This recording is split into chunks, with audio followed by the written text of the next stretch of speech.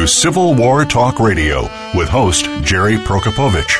Our program covers all aspects of Civil War history, from the battlefields to the home fronts, and features guest experts, plus insight from your host as they discuss the most critical period in American history.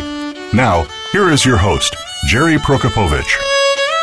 This is Jerry Prokopowicz with Civil War Talk Radio. Camp Randall. Big Ten football fans know it as the name of the University of Wisconsin's football stadium.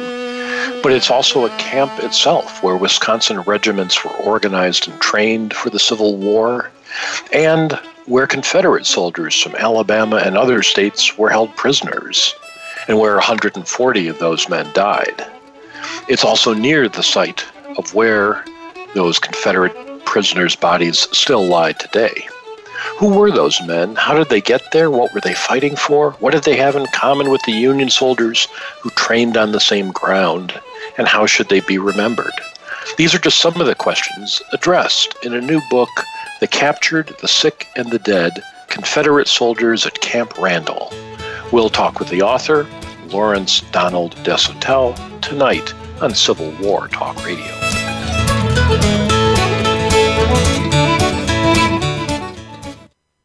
Streaming live, the leader in Internet talk radio, VoiceAmerica.com. Are you ready for a disaster? If you are like many people in the world, that answer may sadly be no. Disasters happen unexpectedly to people just like you every day. Tune into Preparing for the Unexpected with business continuity and disaster planning expert Alex Fullick. The show will not only help you better prepare for a disaster itself, but also to prepare you, your place of employment, and community for the aftermath, emotionally, financially, and with a better level of awareness and a stronger feeling of resiliency. Tune in Thursdays at 9 a.m. Eastern Time, 6 a.m. Pacific Time on the Voice America Variety Channel. The Internet's number one talk station. Number one talk station. VoiceAmerica.com.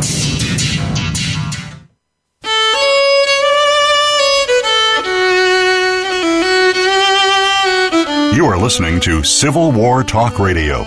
If you have a question or comment about our program, please send an email to prokopowiczg@ecu.edu.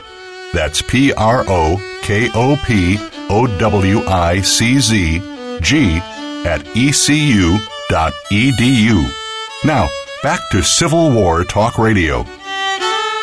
And welcome to Civil War Talk Radio. I'm Jerry Prokopowicz, coming to you from the Civil War Talk Radio World Headquarters in the Pandemic Annex location here on Oxford Road in Greenville, North Carolina, not on the campus of East Carolina University, which is my employer, and not speaking for my employer or for anybody, not for ECU, just myself. And likewise, my guest will, as always, speak only for himself. It is the last day of March 2021. So we're still broadcasting from home. It's still a pandemic year. This boomer got the vax, to quote Saturday Night Live from the past week. I'm happy to say I got my second shot this past week. Didn't have any bad reaction. Hope you're getting yours soon. And we can all join each other out touring Civil War battlefields this summer. That's the hope. That was the good news yesterday. It started out yesterday, I must say, as a bad sports day around here. East Carolina basketball is a bottom-dwelling program with one really, really good player. He's probably the best player in the conference. And yesterday he announced he was transferring for his senior season, so that was disappointing. ECU football is on the way up. They've had a great spring practice so far, but then yesterday they had to pause all football activities for COVID, lose all their momentum. At least on the bright side, last night my number one seeded Michigan Wolverines had a late game against low-seeded UCLA in the March Madness basketball tournament. I didn't stay up to watch the game. I'm sure it went well. Let me just check the score.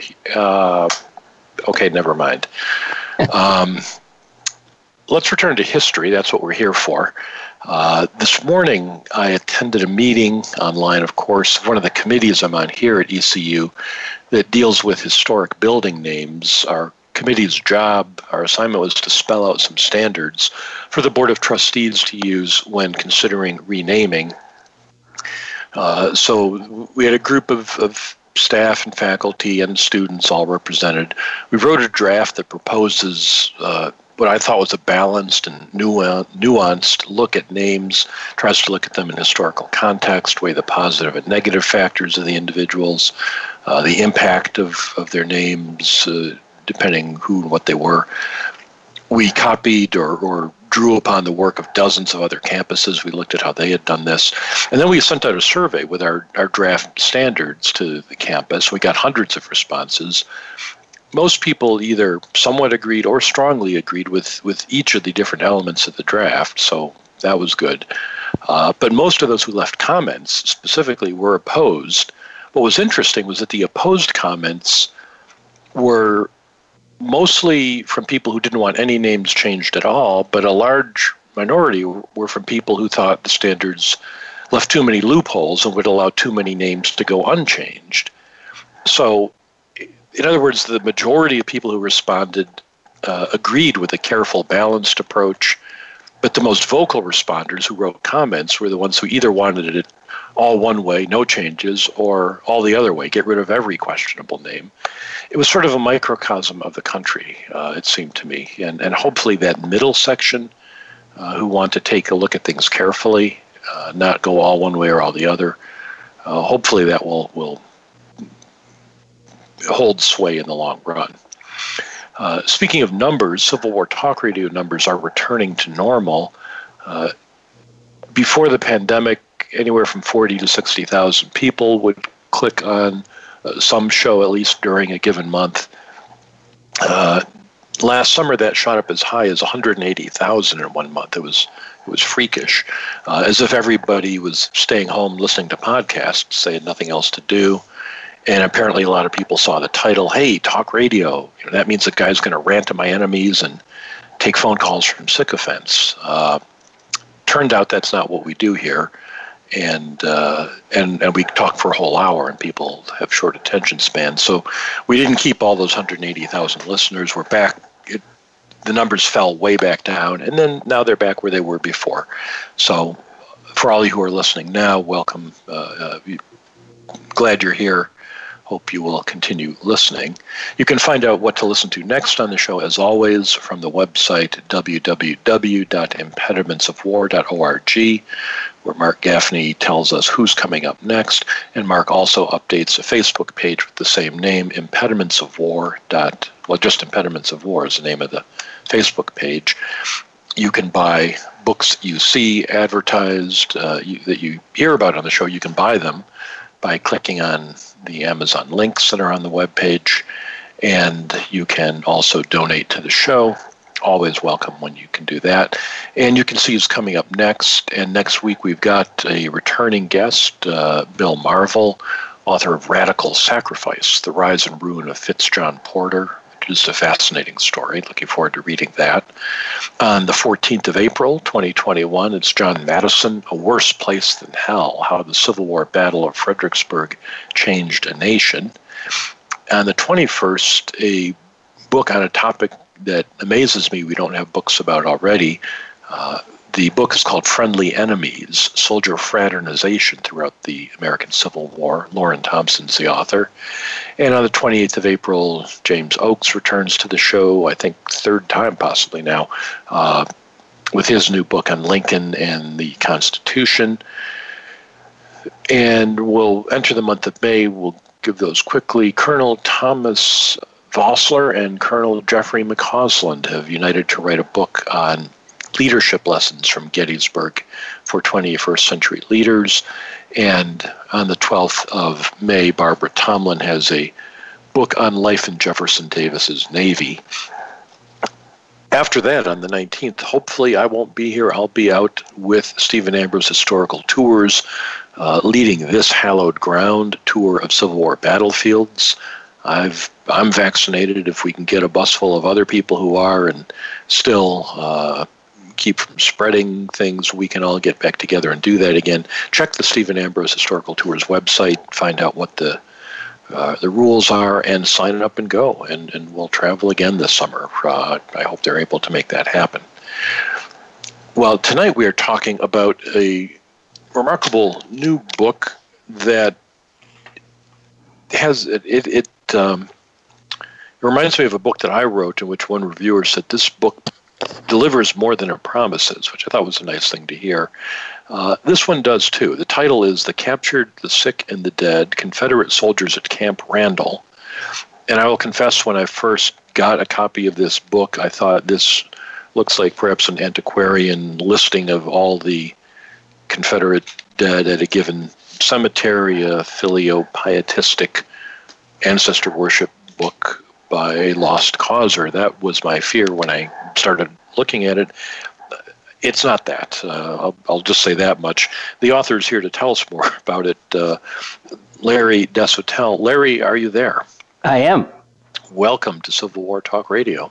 Well, thank you very much. It's very nice to be here with you. Well, this book, as I said, it's a lot more than just a recitation of the names of the dead, certainly. Let me start by asking you what brought you to write a book about the Civil War at all. This is not your career, I gather, from the dust jacket. You've got a different day job, but you're writing about the Civil War. So what do you do, and what brought you to this?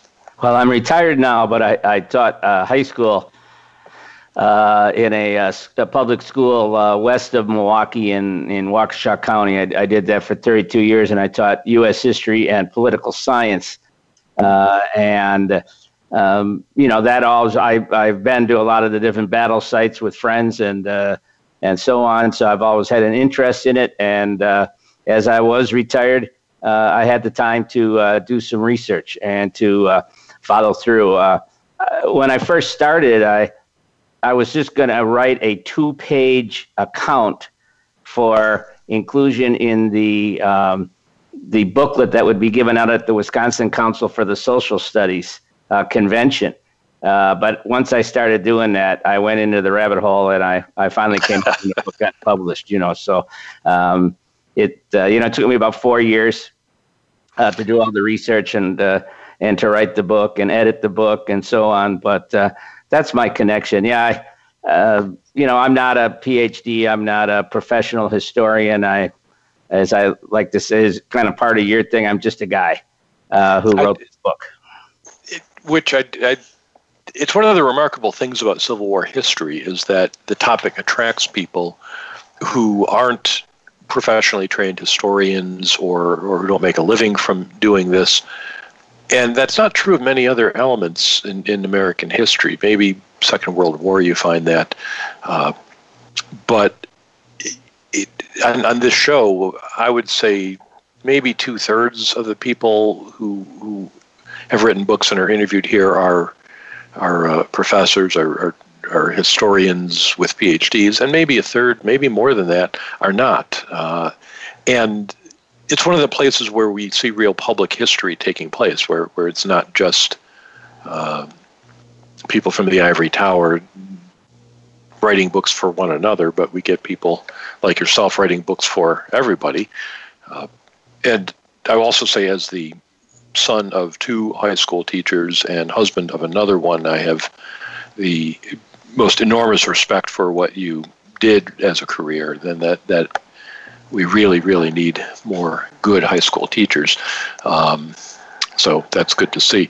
So you were going to write this as a 2-page pamphlet. Was the fact that there is a Confederate cemetery section in Wisconsin what intrigued you initially about this topic? Absolutely. The real decision to go for the full book was when I went and visited it in probably about March of 2016. And it was one of those typical Wisconsin March days. It was windy. There was snow on the ground. It was cold. It was miserable. And looking at those 140 tombstones struck a chord. Made me think, here are these guys who come from Alabama and Tennessee and, Mississippi, and here they are, thousands of miles away from home in a place where most Wisconsinites don't even know that it's there. So that really, again, struck a chord, and that's what made me decide that I was going to find out who these folks were.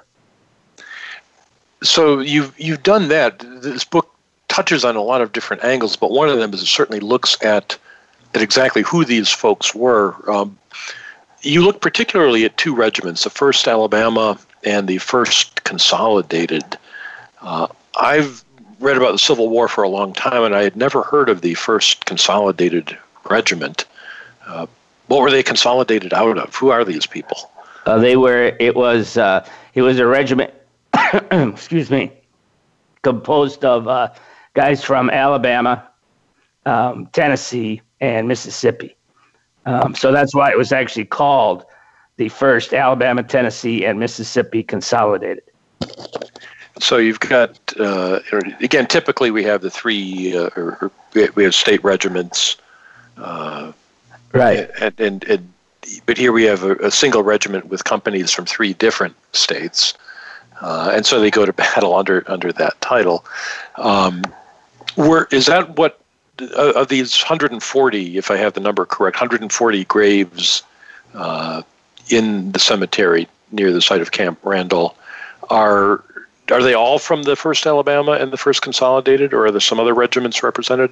No, there's also people from the 55th Tennessee, the 40th Tennessee, the 12th Louisiana, the 4th Arkansas Battalion, and I think a couple others which are not immediately coming to my head, but but the biggest 3 were the 1st Alabama, the 1st Consolidated, as I call it. Sometimes they're called the 4th Confederate as well, and then also the 55th Tennessee. Those are the big 3. And then the other ones, the smaller ones were basically people that were left behind at Island Number 10 when the Confederate, when it was conquered, when it was taken, I guess I shouldn't say conquered, but it was taken by Union forces on April 8th of 1862. There are a lot of people left sick, and a lot of those guys ended up in Madison. So the people who are prisoners there then are for the most part from a single campaign. What we'll do now is take a short break and come back in just a minute, and I want to ask you about that campaign, the Island Number 10 or New Madrid campaign. So we'll come back and talk a little bit about that, about where these soldiers were captured and what brought them to Madison. We're talking tonight with Larry Desautel. He's the author of The Captured, the Sick, and the Dead, Confederate Soldiers at Camp Randall. I'm Jerry Prokopowicz. This is Civil War Talk Radio.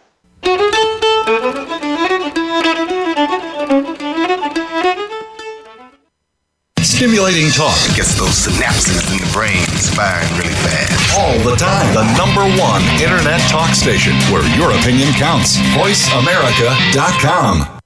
Psych Up Live with host Dr. Suzanne Phillips offers a psychological perspective on coping with common and current life issues. This show addresses topics as varied as marital stress, insomnia, depression, raising teens, campus violence, and building self-resilience. Listen in as Dr. Phillips and her guest experts share the latest in books, findings, and information that will inform and enhance your life journey. Psych Up Live is heard every Thursday at 2 p.m. Eastern Time, 11 a.m. Pacific Time on the Voice America Variety Channel.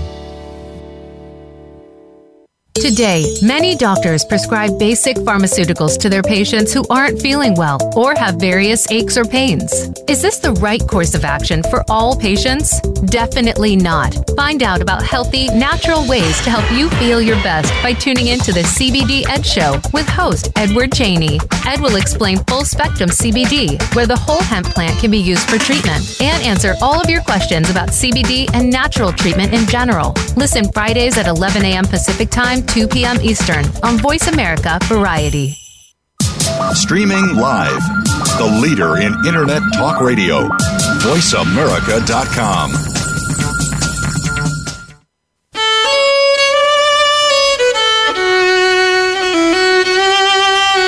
You are listening to Civil War Talk Radio. If you have a question or comment about our program, please send an email to prokopowiczg@ecu.edu. That's PROKOPOWICZ@ecu.edu. Now, back to Civil War Talk Radio. And welcome back to Civil War Talk Radio. I'm Jerry Prokopowicz, talking tonight with Lawrence Donald Desautels, author of The Captured, the Sick, and the Dead, Confederate Soldiers at Camp Randall.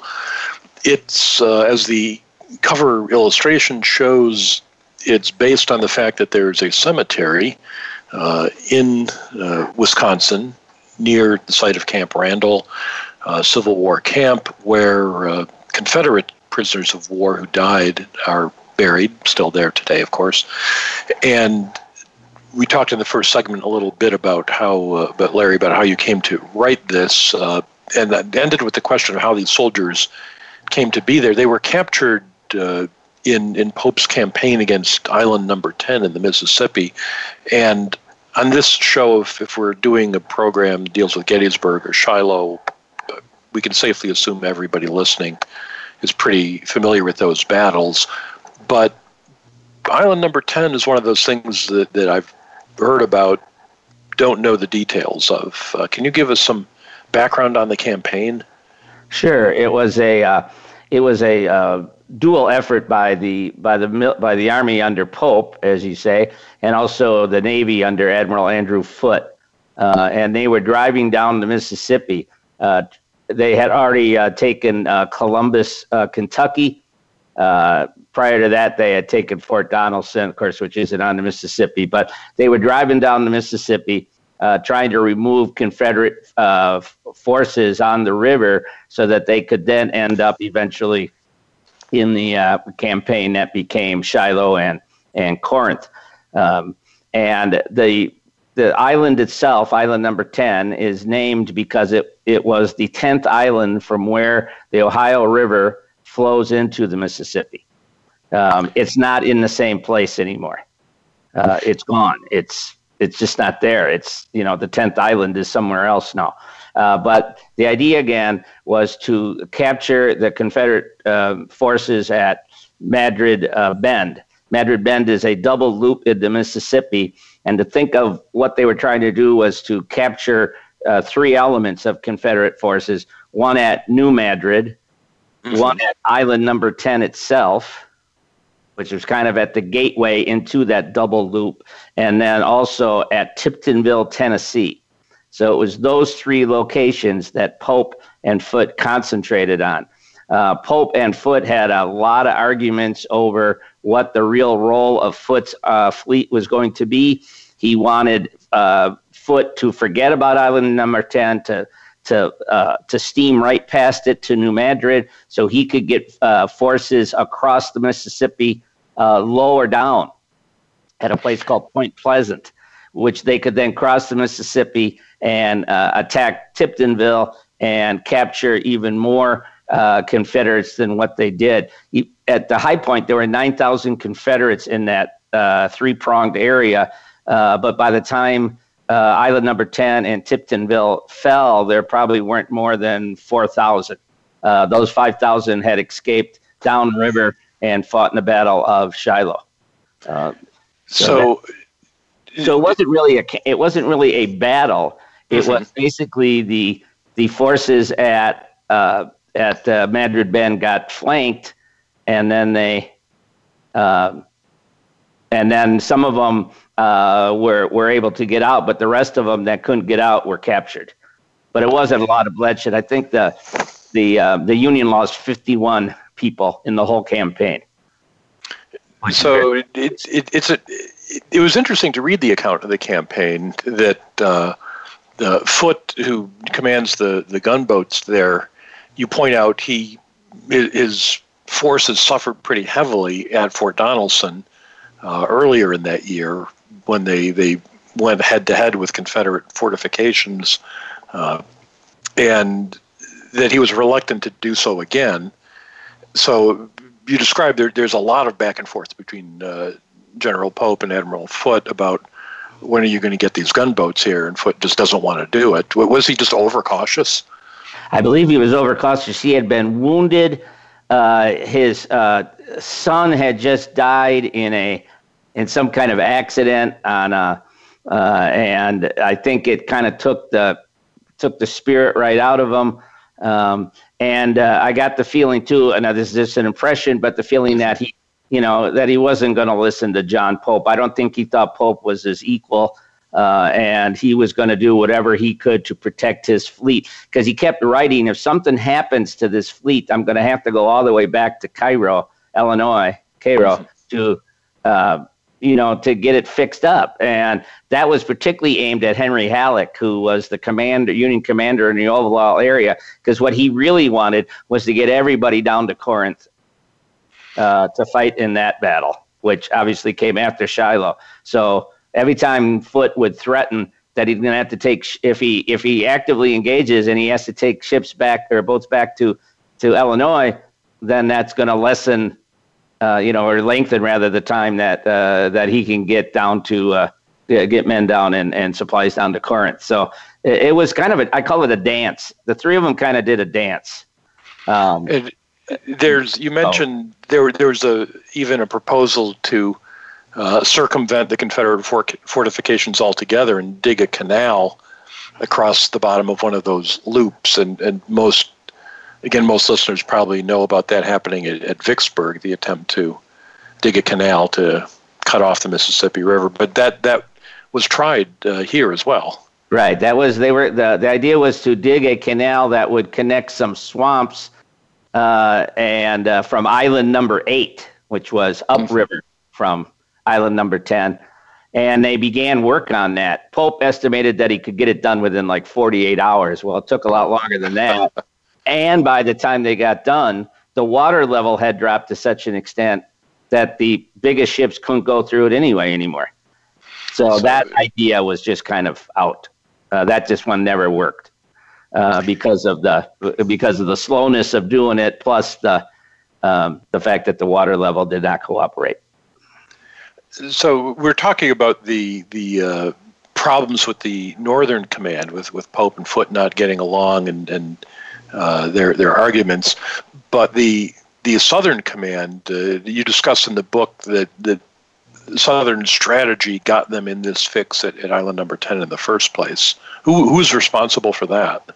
Well, that's I think you got to go back to Leonidas Polk and Gideon Pillow, who came up with this idea that they were going to take over a position at Columbus, Kentucky, which then allowed, which basically destroyed Kentucky's neutrality. And that's when, you may recall, that's when the campaign on the Tennessee began, which eventually took over Forts Henry and Donelson. And then that movement began heading south. So they were forced out of Columbus. Then they went to New Madrid and to Island Number 10. Basically, as soon as when Polk got to there, he realized that frontal assault wasn't going to work at New Madrid, so he ordered up some siege guns.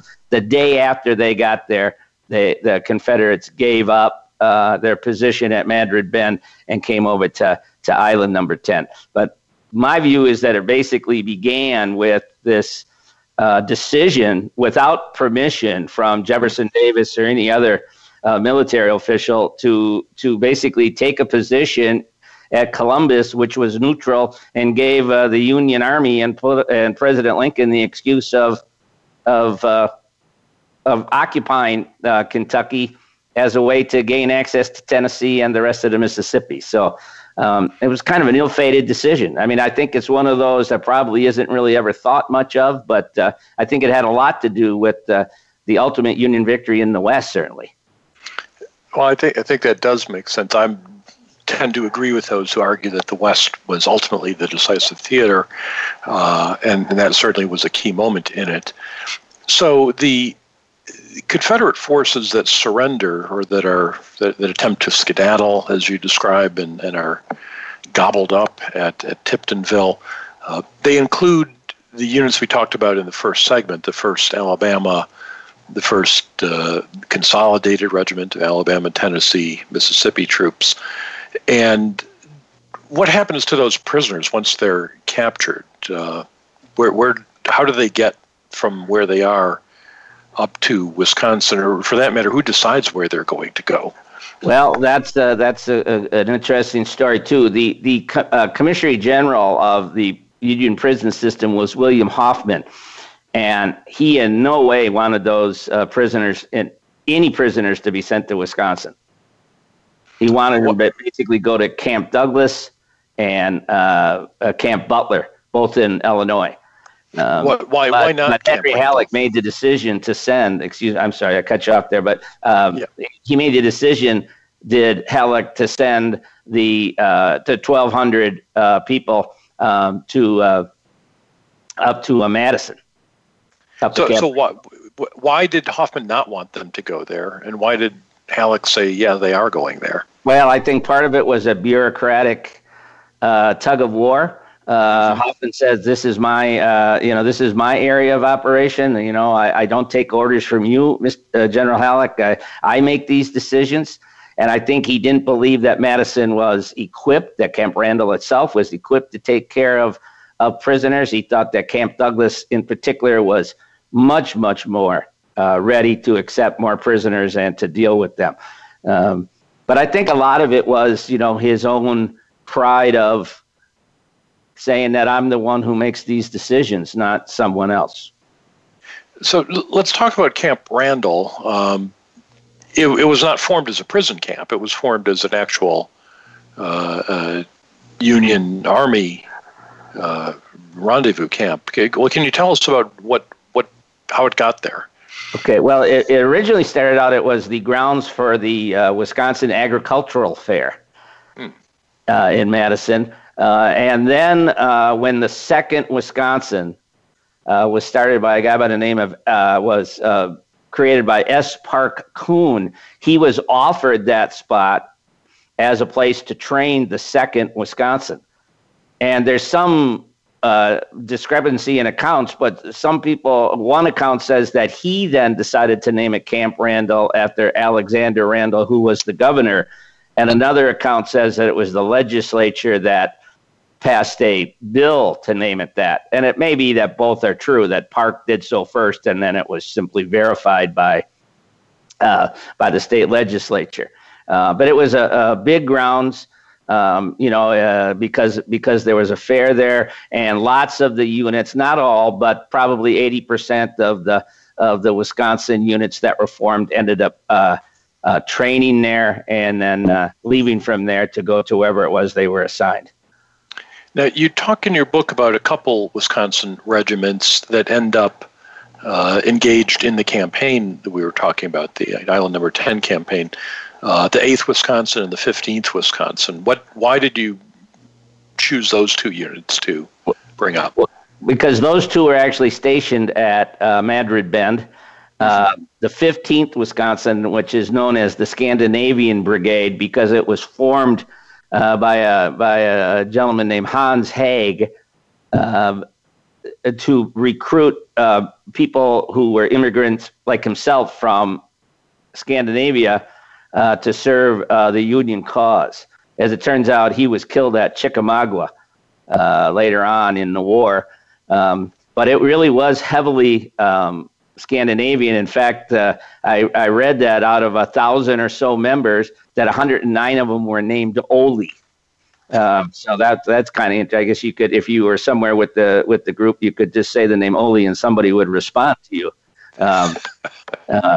But so that's why I picked. They were actually part of the what was called the Flotilla Brigade. They were a unit that was assigned to an infantry unit that was assigned with Foote's brigade, and they were actually the ones. The 15th was who actually went ashore at Island Number 10 and raised the Union flag and captured a few, which were then put on display at the Wisconsin Historical Society from the few companies of the 1st Alabama in particular.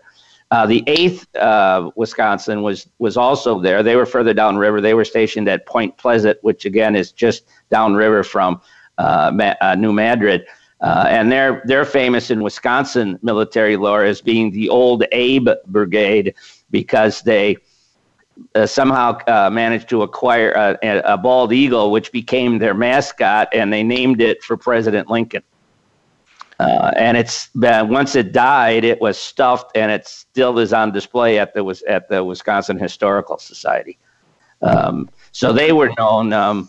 They're known in Wisconsin perhaps more than other places, but that's why those two. That was the connection. I thought, there were 3 Wisconsin units that figured heavily into this story alongside their counterparts from Alabama and Tennessee and so on.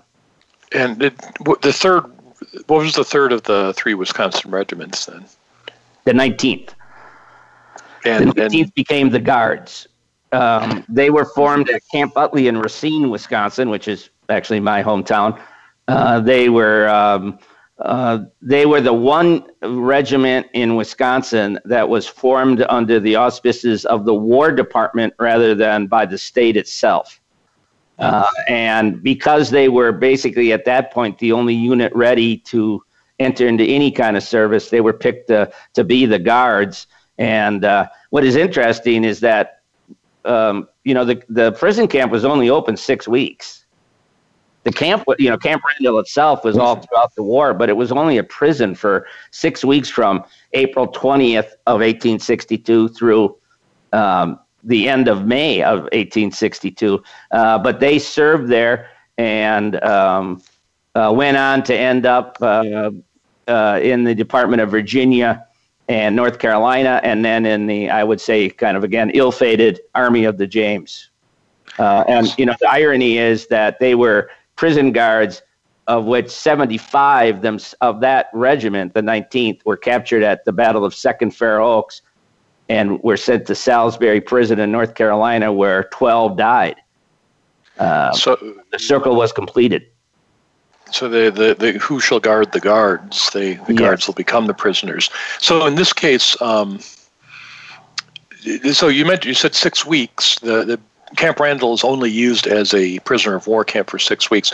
So all of the 140 dead who are still memorialized today in Wisconsin died in that short amount of time. And you spend a good amount of time in the book discussing that. We're going to take another break and come back. I want to ask you about what happened at the camp.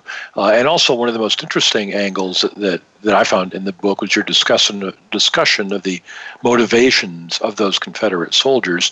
We'll come back and talk about those issues and more with our guest tonight, Larry Desautels. He's the author of The Captured, the Sick, and the Dead, Confederate Soldiers at Camp Randall. I'm Jerry Prokopowicz. This is Civil War Talk Radio.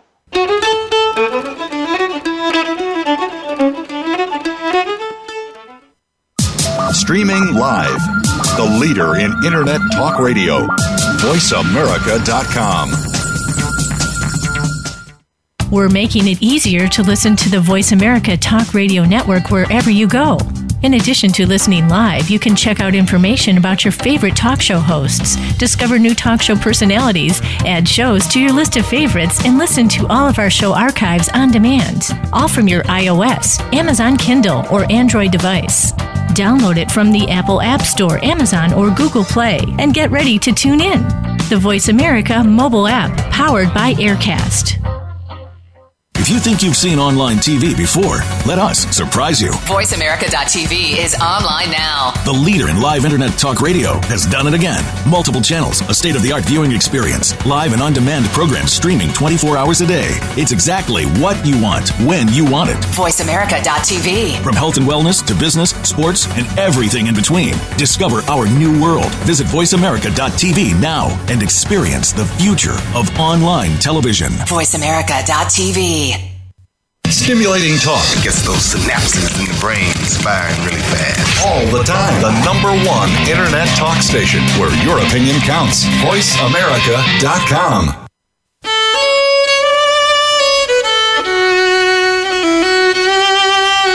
You are listening to Civil War Talk Radio. If you have a question or comment about our program, please send an email to prokopowiczg@ecu.edu. That's PROKOPOWICZG@ECU.edu. Now, back to Civil War Talk Radio. And welcome back to Civil War Talk Radio. I'm Jerry Prokopowicz, talking tonight with Lawrence Donald Desautels, author of The Captured, the Sick, and the Dead, Confederate Soldiers at Camp Randall. As we mentioned in the first segment, Larry is a retired high school teacher, wrote this book out of passionate interest in the topic. And Larry, I see it's published by Sand Beach Press. That is not a university press or other major press. Is this a book that listeners can get through Amazon, or where does one get hold of a copy of this? Well, there's really three options. Amazon is one. The other one is sandbeachpress.com. On their website, you can order one and they will ship it to you. Or you can go through me, and my email is Lawrence with a U, Donald Desautels, author at gmail.com. And then I would send you a book. But any of those three, again, sandbeachpress.com, Amazon, and then my own Lawrence Donald Desautels, author at gmail.com. Well, I want to make sure people are aware of that. It's good to support people who take an interest in history to this level and tell us something that we don't otherwise already know, which is certainly the case here. We were talking about the Wisconsin regiments that participated. You start the book, though, discussing in some detail the 1st Alabama and the 1st Consolidated Regiment of Confederates, in conjunction with the argument that one can still hear today that the Civil War was not about slavery. And you argue very clearly that these soldiers, that the data suggests otherwise when we look at these soldiers. Now, do you hear that argument regularly? And what data did you use to make your counter-argument? Yeah, I do hear that. I do hear the argument that the Civil War had nothing to do with slavery, that it was only about states' rights. And I wanted to provide, some information about it, some statistics, some data that would show one way or the other who was right. So I began once I actually acquired a list of who these prisoners were, which was compiled by a guy by the name of James Heberlein from Wisconsin.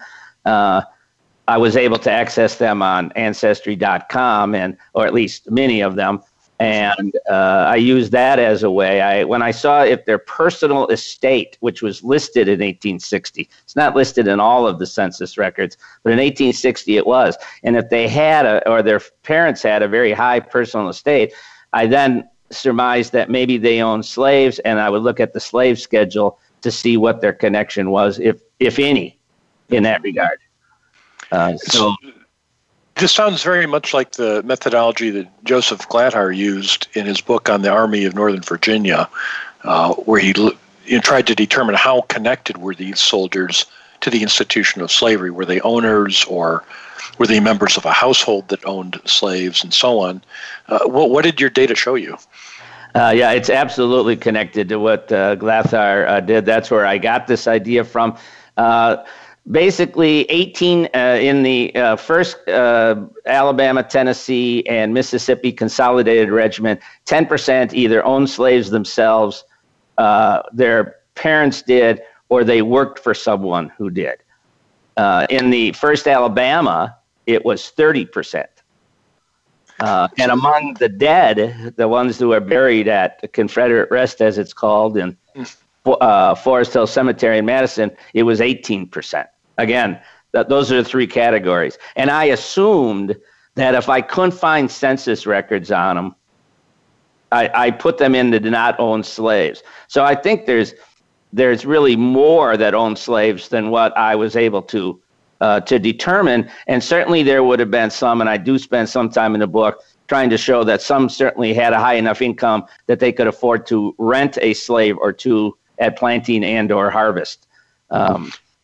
So I thought my conclusion was that was significant, that slavery then played a role in motivating many of the soldiers, obviously not all, but some, and many again in choosing to join the Confederate Army. Well, the standard statistic one often sees is that roughly a quarter of Southern white households, had actually owned slaves, and Gladhar in his research shows that the number in the Army of Northern Virginia is quite a bit higher, and 30% that you just cited here for one regiment is definitely higher than the regional average. But you were very conservative in coming to that number, as you said, and not, if the data wasn't there, then you assumed they weren't. And you also make the argument that even those who don't own slaves still benefit from the social status of being in the so-called superior race. Right. And the thing is that for these Alabama regiments, and that's why I concentrated on, because that's the ones I found the most information on, is that, the counties they were from were all in what became known as the Black Belt, the rich agricultural area from Barber County in the eastern part of the state all the way to Choctaw and Sumter counties in the west. And Choctaw County was, it was a growing slave population from 1850 to 1860. It was some of the biggest, the counties were some of the, had some of the highest percentages. I mean, there were ones that had over 70% of the population were slaves. That's a lot. I mean, to me, I would argue that that's like saying that the automobile industry didn't have anything to do with decisions that were made in Detroit in the 1950s and 60s. That was the major economic factor in many of these. Sumter County, 78% of the population were slaves. So clearly that's ingrained in the economy and the society there. Now, when the prisoners go to Camp Randall, as you point out, 140 of them die, and the camp is closed within 6 weeks. Was Camp Randall more dangerous for prisoners than Camp Douglas in Chicago or other camps? It was at first blush. If you go purely by what I refer to as the daily death rate, then Camp Randall's was higher than both Camp Douglas and Camp Butler, which were the two other facilities that prisoners were sent to. But then you have to also figure in the length of time and the how many prisoners were actually there, and you have to factor that into it. And still, if you just do it broadly with the number of dead and the number of days, Camp Randall was still by far more deadly than the other two. But what I did was I then factored in the ones who came in. There were actually two waves of prisoners 4 days apart. 880 or so were brought in on April 20th by rail from. They actually had stopped at Camp Douglas for about a week, and then they were brought up to Janesville, Wisconsin, and from Janesville to Madison. The other bunch, 220 or so, they were brought up the Mississippi on steamboats because they were judged. Reports of that time indicated because they were considered to be too sick to travel on a railroad. In fact, 11 died. 11 died on board the boat that brought them up there, and more. 3 of them died when they were finally transferred from Prairie du Chien, Wisconsin, which is where the Wisconsin River empties into the Mississippi. They were then brought by rail that short distance to Madison, and 3 of them died just on that day alone before they even got to Madison. So. It was bad. But if you factor that into it, then you can actually show that the death rate for Camp Randall was actually lower than it was for Camp Douglas. So you have a very vulnerable population arriving at this prison. You also talk about the. I want to ask you about the 19th Wisconsin. They were the guards there. They did not have a good relationship with the prisoners. that's what, that's funny that you bring interesting, because that's what I get from a lot of people who have read my book. And I didn't think I really expressed that much, but evidently I did it without realizing it. They didn't want to be prison guards. They were young, these were young men who wanted to share in the glory and get out. And, I suppose like all prison guards at some point, a lot of these guys are like, teenagers. Mm-hmm. And they're not very mature. Even then, they weren't going to be very mature. And there was one soldier who wrote letters home and really talked about it, talked about how bad conditions were and how hard it was. And he was on the burial detail, and, he's burying, 8, 9, 10 guys a day for a while. And so I'm sure they found it to be most unpleasant duty. Again, they wanted, they were young. They wanted to get out there and be part of the battle and, gain the valor and the honor that's, that young men think about. So, and as you pointed out, ironically, some of them end up becoming prisoners of war themselves when they finally get that chance. Right. What if can visitors see the cemetery today? Is it still there? Oh, yes. Yes, it's there. It's about 1.5 miles west of Camp Randall. So if anybody ever comes for a football game there, and I think East Carolina is coming to Madison in the next couple of years, by the way. They're going to Ann Arbor in a couple of years. I'm not sure if we have Madison on the schedule yet, but we will play anybody for enough money if you want to give us a good shellacking. That's a good thing. We're deep in the red here in the athletic department. But yeah, you can go there. I don't know how many people do. I know it's part of a tour that they do every year. It's a cemetery where actually one of Thomas Jefferson's sons by Sally Hemings is buried. He moved to Wisconsin at some point in his life, and is there. But yeah, people go, anytime, and I've been there 10 times, 20 times. I don't know how many times. I haven't been there in a while since COVID came in, but every time I go, there's never anybody else there. I particularly go to lay flowers at the grave of a young guy who died from the first Consolidated named James Barber, who is from Choctaw County. And one of his relatives, a woman who lives in Oklahoma, sent me a bunch of material, I should be more specific, on him.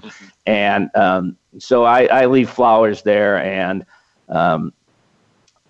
just as a point of honor. I mean, I don't, I'm going to be honest, I don't give any credit to the cause for which they fought, whether it was secession or slavery. Again, I think it was slavery. But they're still human beings, and, let us not forget humanity in all this. I hope that's the point I make in the book. Well, it very much is. You talk in the last chapter about recent controversies with at one time a tradition to fly Confederate flags, battle flags from Army of Northern Virginia over these graves once a year, and how that has changed. And I guess this brings us full circle what I said at the beginning of the show with the discussion of historical names on this campus, that you've got these extremes of people who want to continue to fly the Confederate flag, and you quote people in your book who talk the lost cause talk and insist slavery had nothing to do with it. On the other extreme, there are people, I'm sure you saw the desecration of the Colonel Haig's statue a year or so ago by people protesting against things the Confederacy stood for, but attacking the wrong guy, attacking an abolitionist who gave his life at Chickamauga to save the Union because they were historically ignorant of who he was. So putting flowers, though, I think hopefully everyone can agree that these were human beings, and an apolitical gesture like recognizing their humanity seems perfectly appropriate. On that note, Larry, I want to thank you for being on the show. This book is very interesting. I'm sure you're aware, and most listeners are aware, that there are people who write books that they get published by small presses that are just sort of indulgences and vanity, and maybe it's about their own family or their own relatives or something. This book is not one of those. It is an interesting analysis of Confederate soldiers, their background, of the prisoner of war situation, of an obscure campaign. I enjoyed reading it, and listeners, I think you will too. It's called The Captured, the Sick, and the Dead, Confederate Soldiers at Camp Randall. You can get it through Amazon or through the author or through Sand Beach Press. Larry, thank you so much for being on the show tonight. Well, it was a lot of fun. It was great to talk to you. And listeners, as always, thank you for listening to Civil War Talk Radio.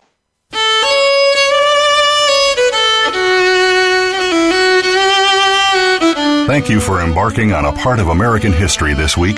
Civil War Talk Radio with Jerry Prokopowicz can be heard live every Wednesday at 4 p.m. Pacific Time, 7 p.m. Eastern Time on the Voice America Variety Channel. Have a good week.